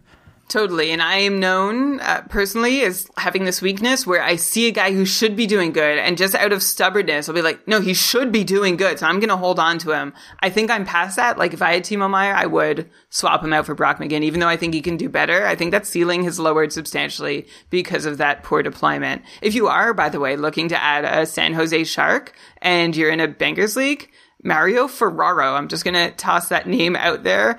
He's seen 26.5 and 27 minutes in his last 2 games. Seems to be getting leaned on more and more. And 2 games ago had 7 hits and 2 blocks against St. Louis. He also seems to sometimes put 2 or 3 shots on net too. So if you want a couple shots and a bunch of hits and a couple blocks, Mario Ferraro as a deep defenseman is not a bad option. Yeah, pretty good. I mean, Karlsson might be back at some point soon, and then probably the ice time for Mario Ferraro will go down, but it's not as if Karlsson was doing that well, so maybe the coaching staff will be like, you know what, let's keep playing Ferraro. They did win that game against St. Louis on Saturday, so that's something. All right, so we were talking about Brent Burns, who's been a very disappointing defenseman this year. Let's check in on another one that we brought up a little earlier on in the season. Roman Josi, still disappointing us, right? He went pointless on Saturday in Nashville's 4-2 win over Columbus. That's now 3 straight pointless games for Josi, who now sits at 8 points in 17 games on the season for only a slightly better point pace than Burns. It's a 39-point pace. What's going on with these guys, Brian? Okay, so we've gotten a ton of questions on Discord asking what people should do with Roman Josi. You know, I remember there was a really fun segment on short shifts a few weeks back, the panic meter. So where should we be placing the panic meter on Roman Josi? Is it like a 10 out of 10? You should probably be dropping him, or 1 out of 10? He's going to be just as good as he was last year. It all depends on expectation. I don't think either of those statements are true. I think Roman Josi is just going to go back to not the Roman Josi of 1920, but of the Roman Josi that we've seen pretty much from like 2014 through to 2019. Because I think there's enough good still happening in Josi's game. The thing he's missing to not be that 77-point pace player is, and we mentioned this several times on the show, Josi was getting this unsustainable power play production on a power play that was really bad. And I didn't claim to understand why it was happening, but he had these unsustainable power play numbers that just didn't seem to make total sense, and were the first time we were seeing this from him. We thought, okay, maybe the only way the Nashville power play works is through Roman Josi. Well, that cursed power play now just doesn't work through anyone once more. So that's a shame, and that's why Roman Josi isn't getting, I wouldn't say, above a 70-point pace. In fact, the Roman Josi I mentioned, the 2014 to 19 version, is generally like a 55, 60-point guy with nice, decent peripherals. And I think he can still be that. So far, Roman Josi has yet to score at 5-on-5, which is hurting him a little bit in his numbers. And also at 5-on-5, his teammates are scoring on fewer than 5% of their shots. And I am worried about Nashville as a whole. Like, there seems to be whiffs of a teardown brewing in Nashville with these Mattias Ekholm trade rumors. And again, that power play just cannot be fixed. It's like the team has to move so that power play can be good again. I don't know, after having it identified as a problem for 3 consecutive seasons and bringing specialists and talking it to death, it's just like a very strange thing to not be able to get going. If I were a Roman Josi manager right now, I would just take a deep breath and say, I'm going to readjust my expectations. He's not going to get me 70 or more points this season. I'm hoping for mid-50s, and maybe he can get to 60, and I'm just holding tight. I'm more worried about the Sharks guys that you mentioned, like Brent Burns and Timo Meier, than I am about Roman Josi. I mean, on one hand, you could say that, like, yeah, just like adjust your expectations and say, okay, now expect just like 50 or 60 points and not 70 plus. I mean, or you could find someone in your league who is still expecting 70 plus and try to ship him for a return. If I said that, you would have it with me. Come on. I mean, I don't know. Sorry, Brian. Like, I kind of still, before I asked you this, was thinking maybe you'll say that he could go back to what he did last year. Like, he was just so amazing. He won the Norris. He was like such a great fantasy asset. He got drafted as the first defenseman in all leagues. So I would have thought maybe some people might still think he can do it, and maybe it's just been bad luck. But you're saying you think it's very unlikely that anyone is still going to pay a premium to get Roman Josi, thinking he's going to bounce back. Yeah, if you can find an Elon in your league who still believes Roman Josi is a 70-plus point player, especially on this iteration of the Nashville Predators, then yeah, by all means, see what you can get back in return. Thomas just asked in the chat if mom and dad are fighting. Yeah, Brian, I just want you to know I think you're doing a great job, and I'm really enjoying this show, and I hope that you're feeling the same. It's just fun to be a little contentious, right? But okay, let's go on to the next player on the list. Another player that's disappointing us after this, I promise we'll turn to good news, maybe end the show on a high note. But another guy who I gotta just ask, should people just drop him already? Because I don't think it's working out. That's Anthony Mantha. And like, he just recently got on a line with Larkin. We were thinking, I saw Brian, you tweeted like, okay, this is probably good news, right? Like, finally, this is what we've been waiting for. Why was Blashill not playing the two best players together? They used to be so good together. So fine. Mantha got back on the line with Larkin yesterday. Played on the top power play. Everything's back to normal, right? Except everything stayed exactly the same. Mantha did nothing. One shot in his 19 minutes and 17 seconds of ice time. No points, obviously. Mantha's now pointless in 4 games. He only has 9 points in 19 games on the season. At this point, Brian, like, Detroit is just so bad. Like, why are we holding on to this guy? We have him in our Fantasy Hockey Trades League where we're co-managing. There's guys like Brock Nelson or Kerfoot in free agency. At some point, like, should we just make the swap and get rid of Mantha? Or do you still think there's a chance that he can produce? Like, Detroit, just again, to emphasize how bad they are, they really stink. Like, they can't score. They have 39 goals in 20 games this season. That's less than 2 goals a game. Dylan Larkin only has 11 points in 20 games himself. I should probably be asking you about him. But let's stick with Mantha for now. Maybe Larkin could go next week. But I just wonder if we're getting to a point where we're just going to say drop all wings. Like, no Detroit Red Wing is worth rostering in fantasy this year. Speaking of cursed power plays, yeah, Detroit is another team who just can't figure it out. And they seem to have a coach, as evidenced in Jeff Blashill's quotes, I guess it's a couple weeks ago now, who appears to be out of ideas to fix it. It's just like, well, it's on the players to convert. And also doesn't even seem committed to using Mantha as part of that fix for that top power play, which is wild, considering that Anthony Mantha paced for nearly 20 power play points last season, which looks to me like someone you'd want on your top power play unit, but I guess not so much to Jeff Blashill, who, Elon, I'm sure has all kinds of legitimate reasons to not want Anthony Mantha on his top power play. You're asking what to do with him? I'm not going to say keep him. I think you can probably let him go. You can downgrade Mantha's expectations to being a 55-point player. I would hope, like, even that's a question mark, and make decisions accordingly. It's going to be a really tough season in Detroit. As you said, I'm not sure any Red Wing is worth rostering. If Anthony Mantha were dropped in my Cupful division, I would not jump for him. I would just leave him, which is crazy. Yeah. Like, I would have taken a chance on him 2 weeks ago, 3 weeks ago for sure, but I've just seen him, like, look legitimately not good for legitimately long enough. It's not just bad variance. This is a bad season for Anthony Mantha. Yeah, and all the wings. So maybe this is an anti-jinx. Maybe now he's going to turn it around after we said to drop him, and then everyone will be mad at us, but I'll be okay with that, because I like seeing Anthony Mantha succeed and Ozzy. But for now, yeah, you could drop him and then obviously keep him on your watch list and get ready to add him if Detroit starts actually scoring goals once in a while. Yeah, for sure. I'd have him close by to be able to add. So you would also leave him in free agency if he appeared there? Yeah, like, I'm asking you right now, like, I'll have to look at the schedule and see if this actually benefits us. But if it turns out that we could get a same number of games from Brock Nelson or Alex Kerfoot over Anthony Mantha, are you good for us to drop Mantha in that? You don't have. I promise I won't do it without you looking into it more. But it seems like you're saying yes, right? I would happily take a streamer ahead of Anthony Mantha right now, who's doing worse than a lot of streamers. Yeah, he's terrible. Okay. Sorry. And sorry also to everyone, because I said that we're going to start going into good news now, but nope, I've got more bad news. More terrible players that aren't doing anything close to what we were expecting. And, okay, a couple more, but I got to go to Anaheim now, because I just said that maybe it's not worth rostering anyone in Detroit. I think the same might be the case in Anaheim. Anaheim's actually doing worse than Detroit in terms of goal scoring. They only have 34 goals in 18 games, so also less than 2 goals per game. Brian, I just dropped Rickard Rakell in the Cupful. I had traded for him earlier on in the year. I thought I got a decent return. Like, I didn't think he was going to be amazing, but I thought he could do something. He had a 3-game assist streak last week, but he's now pointless in his last 2. And it's like, it's just so sad to roster Rickard Rakell or any Duck, because it means you have to watch these Ducks games if you want to see your players, and they're just depressing. Like, they can't score a goal, this team. So, Brian, do you have any objections to us giving permission to the remaining Rakell managers, which is 22% of managers on Yahoo have Rakell, but there's like 95% of people in the Cupful, in the 23 Keeping Karlsson Ultimate Patriot Fantasy League divisions, 95% of them have Rakell on a team, right? He's 95% rostered in Cupful. That's what I'm saying. I think that we can give permission for all of them to cut bait. Maybe I'm just asking for absolution because I cut bait in tier 1, but you know what? I dropped him a couple days ago and no one added him. So I'm not sure what you're waiting for if you have him on your team. Like, obviously there's upside, but I just don't think there's upside on this team, which again, I'm disappointed. I think this guy could be a superstar on another team in the league, but I don't think he's going to have a good year. Rakell, like Mantha, has disappointed anyone who drafted him and anyone who wanted to hold on to him to give him chance after chance after chance. But unlike Mantha, I think Rakell actually does just look snake bitten.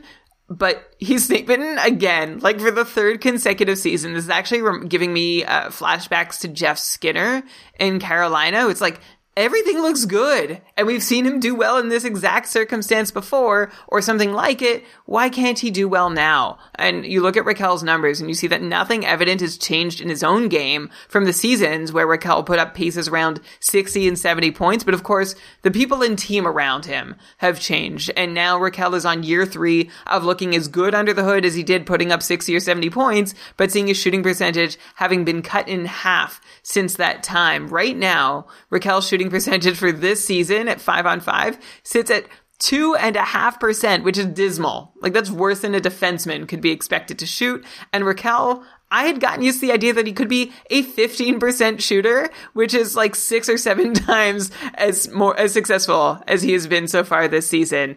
And, you know, Raquel's shot volume and power play deployment looks so nice on the power play, but he has 0 goals to show for it with the man advantage. No goals on 12 power play shots for Raquel, and only 1 goal on 54 total shots in this NHL season.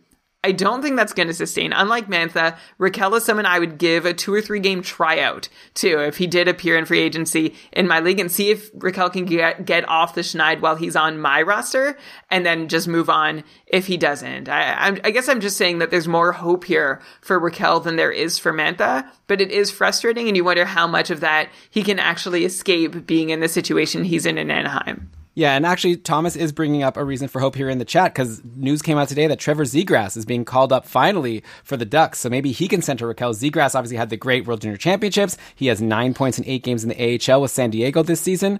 So right now, Raquel has been playing with Max Comtois and Isaac Lundestrom, so I feel like he could... I don't know how good Trevor Zegras will be, right? He's obviously going to be a great player long-term, but if anything, maybe the news here is people are going to be overreacting about Trevor Zegras coming, because he's coming to the same Ducks team that could barely score 2 goals a game, or not even. So, you know, you could look at it as like, okay, Zegras is coming, he's going to be the savior, or you could think, yeah, now just like, good luck Zegras trying to do something on this team that Raquel can't do anything on. And Brian, I'll bring up one more Anaheim player, which is going to be to Shane's chagrin here in the chat. Shane is like, why are we talking about Detroit and San Jose and Anaheim? And then he said he's puking in his mouth a little bit. So I'm sorry, we'll move on after this, but I want to bring up another player that's going to make you a little bit sad, and that's John Gibson, who had a fantastic start to the season, but has really fallen off with 3 straight sub-900 save percentage games versus the Sharks and the Wild. We've had some questions in our Discord, like Gibson versus guys like Jari or Lankinen. And I think Gibson, like Raquel, could be like a real all-star in the league. I don't think this is a hot take. I think Gibson could be like a top goalie in the league if he was on another team, but it just seems like on the Ducks, he's not going to be able to sustain like great numbers all season long. We've seen this story before. I remember a couple of years ago, he was looking like a Vezina candidate like a quarter of the way into the season, and then he just couldn't hang on to these numbers because, I don't know, I guess everything just imploded on him, and it's looking like it's maybe happening this year. Or you could tell me, it's just a cold stretch. If you could get Gibson for cheap right now, then go for it. So what's your current take on John Gibson? Because he's the, with Detroit, I was like happy to say drop all your Red Wings, potentially, depending how deep the league is. With Anaheim, obviously the response would be, well, accept John Gibson, right? But like, is that the case in a league where people have Jari and Lankinen still in free agency? John Gibson is pulling a reverse Tristan Jarry, right? Like in 1 month, we've seen the best and worst of Gibson, but Gibson started hot and has now gone cold. And one reason you might look to explain that is saying, well, Anaheim sucks on defense, right? They have like the 25th best goal suppression, which means they have the 6th worst goal suppression.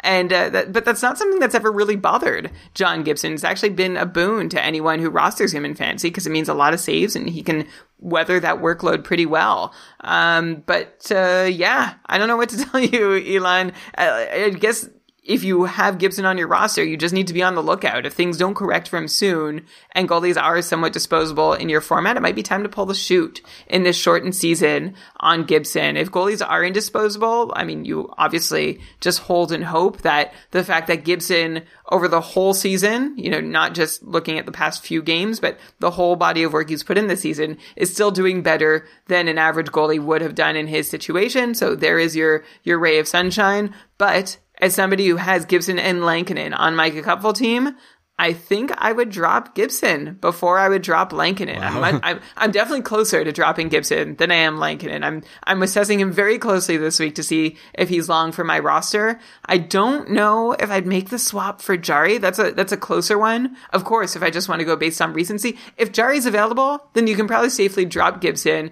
give Jarry a tryout, and go back to Gibson if you need to. I guess that's my easy answer. Yeah, I mean, that's easy, but I think Gibson has enough of a name value that probably someone will grab him if he gets dropped, even if Jarry hadn't been added. But I don't know, like, especially if your league values wins, then I think Jarry is much better than Gibson, because I don't have much faith in this Anaheim team, even with Trevor Zegras coming into the picture. So, okay, don't worry, Shane. We're done talking about these three bad teams, and we're going to jump to another team that's actually struggling. One more cold streak. Then I promise, like I said, we're going to end with some rays of sunshine here. But let's go to Columbus, where it's a really rough goalie situation here, which is not something we thought we'd be saying going into the season, right? This is supposed to be a team with, like, the best goalie situation. Maybe you grab both goalies and have the tandem because they're both going to be so good. But, like, nope. Like, Joonas Korpisalo, actually, he started the year looking good. He was like Gibson, right? He looked great through 5 games, but has since put up multiple 5 and 6 goals against clunkers. He's down to an .889 save percentage on the season in his 13 games. So it made sense to assume that this meant the door was open for Elvis Merzlikins to step in and take over, especially after his 32 save shutout of the Preds on Thursday. He got the next start versus the Preds on Saturday, and Merzlikins did not do very well. He let in 4 goals on 39 shots in the 4-2 loss, and to make matters worse, he's now injured. Like, he's day to day. He apparently suffered an arm injury on Saturday. Matt Duchene was like, he made a save on Matt Duchene and then his arm was pinned under his body and it twisted. So I don't even know. That sounds kind of bad. Matisse Kivlenieks has been called up. I'm sure I got this pronunciation wrong, but anyways, now we get to a situation where I'll bet you Korpisalo has been dropped in a lot of leagues because people thought, okay, it's probably Merzlikins that's going to take over. But now Merzlikins is injured. So it's like, on one hand, is it like, do you just grab Korpisalo because he's a starter now on a team and he's shown us that he could be great in the past?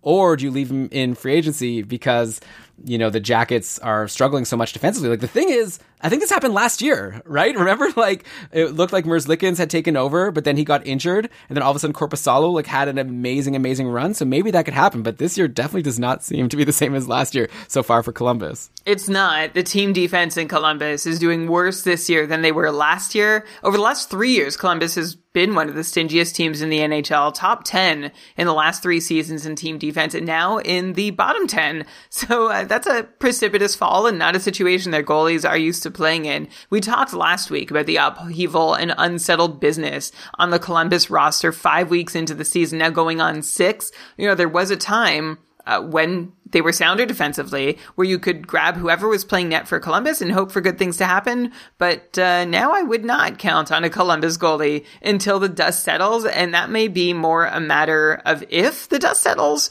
rather than when.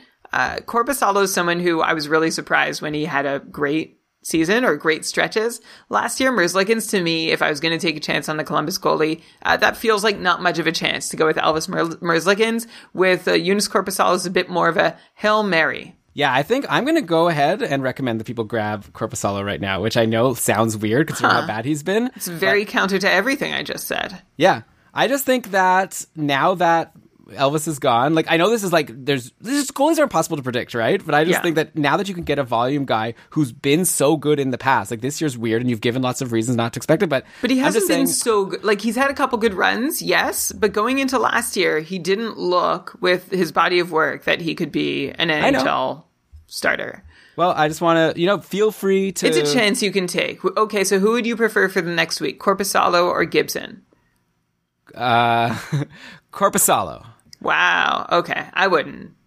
For next week. Well, just because, also, it really depends on the categories, right? I just think that Anaheim's not going to win any games. And I think Columbus could win games if Korpisalo can do okay. And I know the defense hasn't been great, but I would take Jarry over Korpisalo for starting to rank these guys. Me too. We can definitely both agree on that. Something else we could probably both agree on in Columbus is that David Savard giving some, like, he's out right now. I don't know if he's day to day. I actually didn't see an update before the show started, but his bangers value is off the charts. 3 or more hits in 7 of his last 9 games, and the blocks numbers are pretty much in line with the hits numbers, and like somewhere between 3 and 6 hits and blocks a night. It doesn't do anything on the score sheet, like not many shots and no points, but if those hits and blocks can help you, could be a good guy to put on your roster.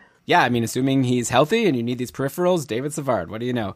Okay, Brian, like I promised, some hot streaks to end the show. I guess we could do a little bit of a lightning round here. I want to start in Winnipeg. Neil Pionk is having a season. He has 9 points in his last 9 games. The crazy thing is, like, we were talking about him kind of like as a bust earlier on in the year just because he had lost his top power play role to Josh Morrissey. And a lot of people were saying, okay, I guess Neil Pionk's not going to be able to do as well. And the thing is, he hasn't taken that top power play role back, at least not for any long stretch. But he's pacing to destroy last year's great pace. He has 14 points in 17 games now for a 68-point pace. He paced for 52 last season. So Neil Pionk, maybe he doesn't even need the power play to be a amazing offensive defenseman. And, you know, in the worst case, it looks like it's a 50-50 thing on Winnipeg. It's not as if he's getting no power play time. You know, we talked about Roman Josi, who's struggling this year. We haven't talked about him, but in previous episodes, we talked about Rasmus Dahlin, who's struggling. He has only 5 points in 14 games this year. Just out of curiosity, would you be at a point where you would take Neil Pionk over Josi and or Dahlin, or am I getting crazy here? I think you're getting crazy here, but we do have to tip our hats to Neil Pionk, who is having a great season despite, looking like he was in danger of losing fantasy relevance when he lost that top power play spot. One way that Pionk has continued to produce is by having a high points participation. It's up at 60%. That's like just below average for a forward, way higher than it should be for a defenseman, and about 20 to 30% higher than it would be for Neil Pionk based on his career history. And if you just make that adjustment and take out the extra points participation, we don't think it's sustainable, take that out of Pionk's whole season numbers, he's still back down to the same pace he had last year, which would be pretty crazy good considering that Pionk only got to that 50-plus point pace last year thanks to 25 power play points. So Pionk is another guy I'm feeling a little perplexed by this episode. He's doubled his 5-on-5 productivity rates. I don't know exactly why. I don't think saying North Division is a full or good enough answer. I think Pionk might just be legit more involved this season in his team's 5-on-5 offense than he was in the past. He doesn't look so different from what he did last year at 5-on-5, but this really nice burst of production there also looks sustainable. So count me in the middle of thinking that it'll last and it won't. But I wouldn't take Pionk over Josi or Dahlin. I think that's nuts, especially because they're still quarterbacking their top power play units respectively. But Pionk is still worth rostering even though he's lost his big job. Yeah, he's worth rostering is a bit of an understatement at this point for a defenseman pacing for 70 points that had over 50 last year. I don't think anyone is curious about that. Worth rostering long term, I think. I don't think this is just going to disappear. Like 70-point pace, no thanks, but 50 to 55 still somehow possible. And he would be one of the first to do that in a really long time without relying on those 20 top unit power play points. Yeah, so the thing is, it's unfortunate that Winnipeg plays today, and unfortunately, like, we're recording this episode right before the game is going to start. It starts in like a half an hour from now. PLD is back. I wonder if things are going to get shaken up again with the power play. Like, keep an eye either way. But you're saying if you have Josi or Dahlin, you're not trying to trade for Pionk. And if you have Pionk, you're saying you are. I don't know. It'd be really hard for me to try to trade for Dahlin right now in a one-year league if I have Pionk who's been doing so well for me. But you're saying you'd have the cojones to go ahead and do that. You have 70-point Josi on your mind. So how could you not offer Neil Pionk for that? Did I say that? Yeah. Oh, I don't know. I think I was probably just playing devil's advocate. I'm pretty nervous about Roman. No, Josi. you were. What? I feel gaslit right now. I have to go back and listen to what I said. You, to my surprise, and I asked you to take a moment and sit back and think about what you were saying in the moment, was that you still thought, like, you suggested that maybe sell high to someone who believed Josi could still break 70 points that's what I was season. saying. I said that person doesn't exist, and you said you were that person. Oh. Well, I was saying that I could see myself being that person. Okay, I get what you're saying now. Yeah, like, I'm nervous about Roman Josi. Like, the thing is, like, there's a difference between, like, what you could see happening and then, like, what's... I don't know. Like, I guess it gets philosophical, right? Like, Roman Josi could be a 70-point guy because we've seen it before. But, like, if I'm playing this year, like, especially if I'm on a team that's doing well, I have Neil Pionk. Am I really going to just mess that up and try to trade for a Dahlin or Josi who's been, like, struggling and, like, mess with a good thing? I guess you can. But yeah.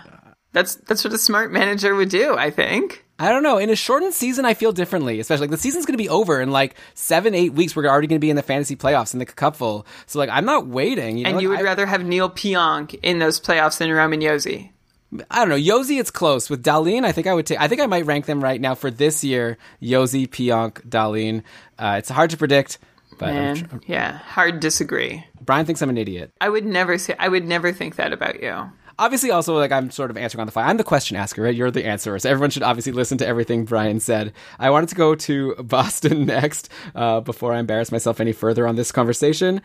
So Jake DeBrusk was on the top line with Marchand and Bergeron, but it looks like that's actually changed. So Boston's playing right now against Philly, and I'm looking at Frozen Duels, and I see it's been Pastrnak, Marchand, and Bergeron as the top line. So kind of forget that. I was going to ask you about DeBrusk. Obviously. I'm not, like... We know better than to chase that, than to go down any path that suggests DeBrusk is rosterable or relevant. I mean, if he's playing with Bergeron and Marchand, then he's good for a stream, but at this point, that's already over. He did score a goal. So anyone who did stream him in because he was in that, you're like shaking your head at me. It's like he got that roster spot, he scored a goal. Anyone who streamed him in for that game was very happy. But yeah, now you let go as soon as he's off that top line. But anyone on that top line is good, I think. Okay. I mean, Jake DeBrusk has had all the opportunity. I feel like this has been a weekly conversation. I won't entertain it. Fair. Well, it's over now anyways. If he was on the top line, I'd be into him. Okay. As a stream. Okay. Yeah. So, by the way, on Boston, there's a new defenseman in the picture who's playing his first game today. I've just noticed Urho Vakanainen is playing on the top pairing with Charlie McAvoy, and he has an assist today. So there's a deep cut. Neither of us know anything about him, I assume, but... There's a guy in the league who just got a point, so I've thrown it out there. Let's go now to... Where are we going here? Florida. Okay. Brian, here's a guy who you've always loved. You're going to be very excited about this. Alex Wenberg is doing stuff. He's got points in 3 straight games. He's like all season been centering this line of Jonathan Huberdeau and Patrick Hornqvist, and we've like totally ignored him. Like we've talked about how good Huberdeau is. We've been like, oh, Patrick Hornqvist in a great spot playing with Huberdeau and on the top power play. I don't even think we've mentioned Alex Wenberg's name, but he's in that spot, centering 2 great players, and he, like I said, he's starting to produce. So is he on your radar at all with this recent point surge? Oh, yeah. Wenberg's definitely on my radar. And I think the reason why is that Jonathan Huberdeau is really good. Like, if you want Carter Verhaeghe with Alex Barkov, getting Wenberg with Jonathan Huberdeau isn't that much different. I wonder if a good analogy here would be like Wenberg is Anisimov to Huberdeau's Patrick Kane. So there's that piece to be interested in Wenberg. The reason to not get overly excited about Wenberg is that he's got 5 goals in his last 8 games, that is the reason to get excited, but they've come on 10 shots, which is a classic Alex Wenberg streak, which we haven't even seen for a while. So it's nice to see him do it again. The thing where he barely shoots and then scores a bunch anyway. But generally this doesn't last. It's nice to see Wenberg get a second chance, and I like that he's playing with Huberdeau, and I think he's definitely worth a look in a deep enough league, but I'm not about to say that what he's doing is sustainable, and plus, obviously, no power play time that's relevant. Okay, fair. Yeah, I agree. I'm not super into Wenberg, even though he's doing well, but I thought he at least deserved a mention on the show. Also, I thought I was doing something nice by mentioning Urho Vakanainen. Now I'm getting a little bit roasted here in the chat. Okay, he's apparently like a really good prospect on Boston. I actually have him on my dynasty team with Mathieu. I just realized he was a first-round pick a couple years ago, and Patty says he's going to be very good. Shane says that he's defensively responsible. So there you go. Urho Vakanainen. Okay, by the way, Boston all of a sudden exploding. It was like 3-2 like 5 minutes ago. Now it's 6-2 in the second period. So Carter Hart is not having a fun time over at Lake Tahoe. Sorry. Okay, Carolina, I wanted to go to another guy like Alex Wenberg, who we used to think was decent, but has really disappeared in the last couple of seasons. That's Jake Gardiner, who's been getting in on... Like, the Carolina Hurricanes have just been scoring a ton lately, and Jake Gardiner has been getting in on it. He has 4 assists in his last 4 games. Is there any chance that the Jake Gardiner, who used to be a 40-plus point guy on the Leafs, is back after taking a hiatus and being a 30-point guy last season? Or do you think this is just a random aberration for Jake Gardiner? I lean towards this being a random aberration, at least given his deployment. The difference between 40-point Toronto Jake Gardiner and 30-point Carolina Jake Gardiner is 5 minutes a night at 5-on-5. In Toronto, he's on the top pairing, seeing 18.5 minutes a night. In Carolina, 13.5 minutes a night on the bottom pairing, and they don't seem particularly fond of him either. That seems like a miss in what they did to bring Jake Gardiner into the fold. And he's never been particularly offensive either, so not a lot of ice time, and not a terribly offensive player means I'm not jumping on Gardiner. Okay, fair enough. And I guess since we're on Carolina, we've been gushing about these guys like all season long. Like, I'll just continue to repeat that Brock McGinn and Nino Niederreiter are doing really well. They had big weeks once again. Nino's only 41% rostered on Yahoo. McGinn's only 17% rostered. So I'm not sure what people are waiting for from these guys. It seems like they're for real. Teuvo Teravainen missed Saturday's game versus Tampa. Oh, Carolina was the team that blew up Vasilevsky on Saturday, of course. Okay, so Teravainen missed that game with an upper body injury. Didn't stop Nedeljkovic and the Canes from shutting out the Panthers 4-0. So Svechnikov jumped back to the top line with Aho and McGinn with Teuvo out, and Svechnikov had a goal and an assist. So I guess the real fantasy impact here would be that this is bad news for Foegele and Jordan Staal if Teuvo is out long term, because then Svechnikov doesn't get to play on their line anymore. But I don't know if there's much more to say about Carolina aside from what I just said that we haven't already said on the past couple of shows. Yep, I agree. Okay, and then I wanted to now go to LA, another team that has a player who's having an amazing season but still can't move the needle on his Yahoo percent roster no matter how well he does. I'm talking about Alex Iafallo, who sits at 7% rostered, even with his 7 points in his last 6 games and 62-point pace on the season. He's playing with Anze Kopitar in all situations, like top line and top power play, just like Joe Thornton with Matthews, right? And Anze Kopitar is having at least close to a Matthews or a Marner type season. He's having the best season of his career. I don't know if people have noticed. Kopitar has 21 points in 16 games now for a 108-point pace. So unless, Brian, you're going to tell me that you expect Kopitar to crash hard, I can't imagine how you can't want Iafallo on your roster while he's running hot like this. Like, I'll just throw out an example. If I had Mantha and Iafallo was in free agency, that's an easy swap for me. I would also make that swap. What a crazy thing to be saying, although not that crazy. Like, Iafallo has given us glimpses, and this year he looks really legit. He's also seems to have slid into the shooter spot on the power play, which has been really good for Iafallo's shot rates and goal totals. He's got 2.5 shots per game, 55, 60 point potential. Looks like Iafallo's made that jump from being a streaming consideration to a season long hold. And yeah, I don't think Kopitar's about to crash. He's someone who has 9 points at 5-on-5 with no secondary assists. Only Josh Anderson in Montreal has more points this season without a single secondary assist, and he has 10 points. So that's really something impressive to Kopitar's credit, that he's either scoring or the first creator on every single goal that happens while he's on the ice. Yeah, especially considering he has an 108-point pace and is doing that without a secondary assist. What a guy. What an amazing... I bought his Young Guns card over the summer, and I was really excited about it. I felt it was underpriced. I think one day this guy's going to go to the Hall of Fame, and hopefully at some point people will appreciate how amazing Kopitar has been. In the meantime, you can't get him in your league, but you probably can get Alex Iafallo, who, like I said, is rostered at only 7% of Yahoo leagues. 100% of Cupful leagues, but only 7% of Yahoo leagues. So I guess we know who knows what they're doing. Brian, to end the show, I know you threw a couple deep cuts at me. One of them's on LA, and then one of them's on Dallas. Why don't you throw them at me and the listeners? Okay, yeah, deep cuts seem to be my thing with Mario Ferraro and David Savard this episode. When you lead with Austin Matthews and Mitch Marner, you got to come up with some guys at the other end of the spectrum. How about Gabe Vilardi as a reasonable stream this week over in LA? Solid prospect, seeing his first sustained look and good deployment, playing now with Kempe and Carter for the last few games on the second line in LA. Vilardi's still not seeing a ton of ice, but he's on a 3-game point streak, a goal, 2 assists, 6 shots, and he plays Monday, Wednesday. So that's one player you might want to look into streaming in for Anthony Mantha at the bottom of your lineup. And one other option is over in Dallas. Jason Robertson is playing with Rupe Hintz and Denis Gurianov at 5-on-5, and he's on a 4-game point streak. 2 goals, 3 assists for 5 points and 7 shots. Robertson also saw a career high 17 minutes in Dallas's last game, which was back on February 13th, so 8 days ago.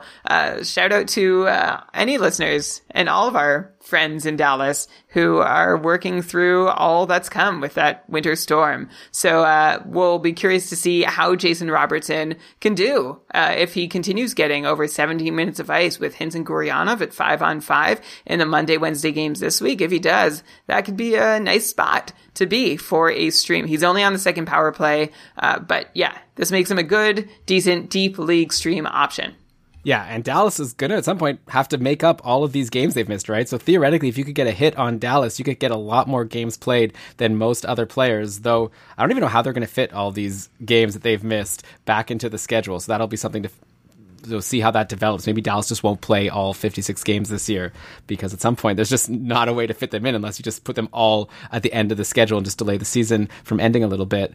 Brian, wow, this has been a marathon. We've covered so many players. We've had a journey. We've had fights. We've made up from our fights. And in the end, I think our friendship and our fantasy knowledge is stronger than ever. So thank you so much for going on this journey with me. And thank you also to the listeners for joining us on this great journey through the NHL.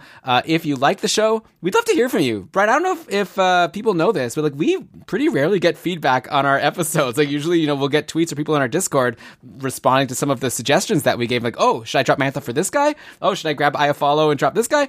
But like, we'd be curious to hear what you thought of the show overall. We're always interested in suggestions and critiques to try to make the show better for you, the listener. So tweet at us at Keeping Karlsson or let us know in our Patreon Discord if you have any thoughts.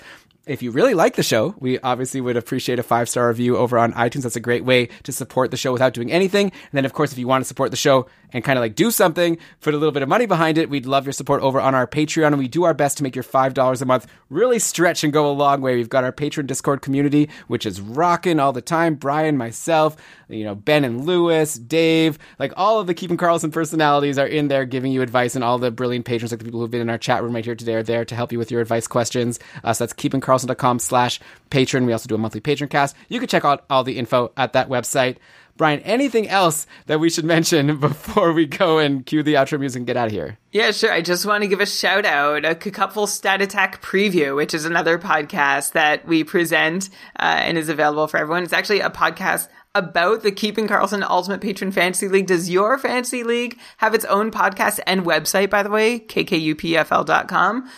No? Well, ours does, and it's amazing, and you should check it all out. And I just wanted to shout out the top big spenders this week across the Cupful, including Jive Drobot of Tier 6 Bossy, who spent $19 on Oliver Ekman-Larsson as a free agent ad, and Ekin the Prophet of Pele Tier 6, who spent $18 on Ilya Samsonov. #BlowYourFab. Yeah, and if you don't know what Fab is, don't worry about it. We'll explain it. Tweet at us and we'll explain to you what that is. It's a way to add free agents in your league. It's a really fun way to play. Man, Ilya Samsonov, I don't know. I guess, yeah, he's going to be back at some point soon. He's going to be a guy we're probably going to be bringing up on the next episode, or Ben and Lewis will bring up on Short Shifts, which have been coming out on every Wednesday and Friday morning. I hope you've been enjoying those. Man, we got a lot of stuff going on, Brian. Plus, we have our day jobs. But whatever. Anything for the listeners of Keeping Karlsson. So I think now we can actually do this. Let's cue the outro music. And why don't you go ahead and read us the credits? All right, this episode of the Keeping Karlsson Fantasy Hockey Podcast was presented by Dobber Hockey and powered by our patrons. Logo art from BrandonWeeb.com. Outro music by Pat Roach. This episode was researched with information from Dobber Hockey, Frozen Pool, Dobber Prospects, Natural Stat Trick, Evolving Hockey, Cap Friendly, Charting Hockey, Hockey Reference, Hockey Viz, Hockey Database, Elite Prospects, Roto World, and Yahoo. Great job as always, Brian. By the way, Craig Anderson got the start for Washington today and got the win. You must have been excited about that as a Sens fan, right? To see Anderson get an NHL win after we thought he was out of the league. Very happy for him. Good for him. Okay, good for us. And good job, Brian, like I said, and looking forward to doing this all again with you next week. Until then, remember, fantasy hockey is for everyone.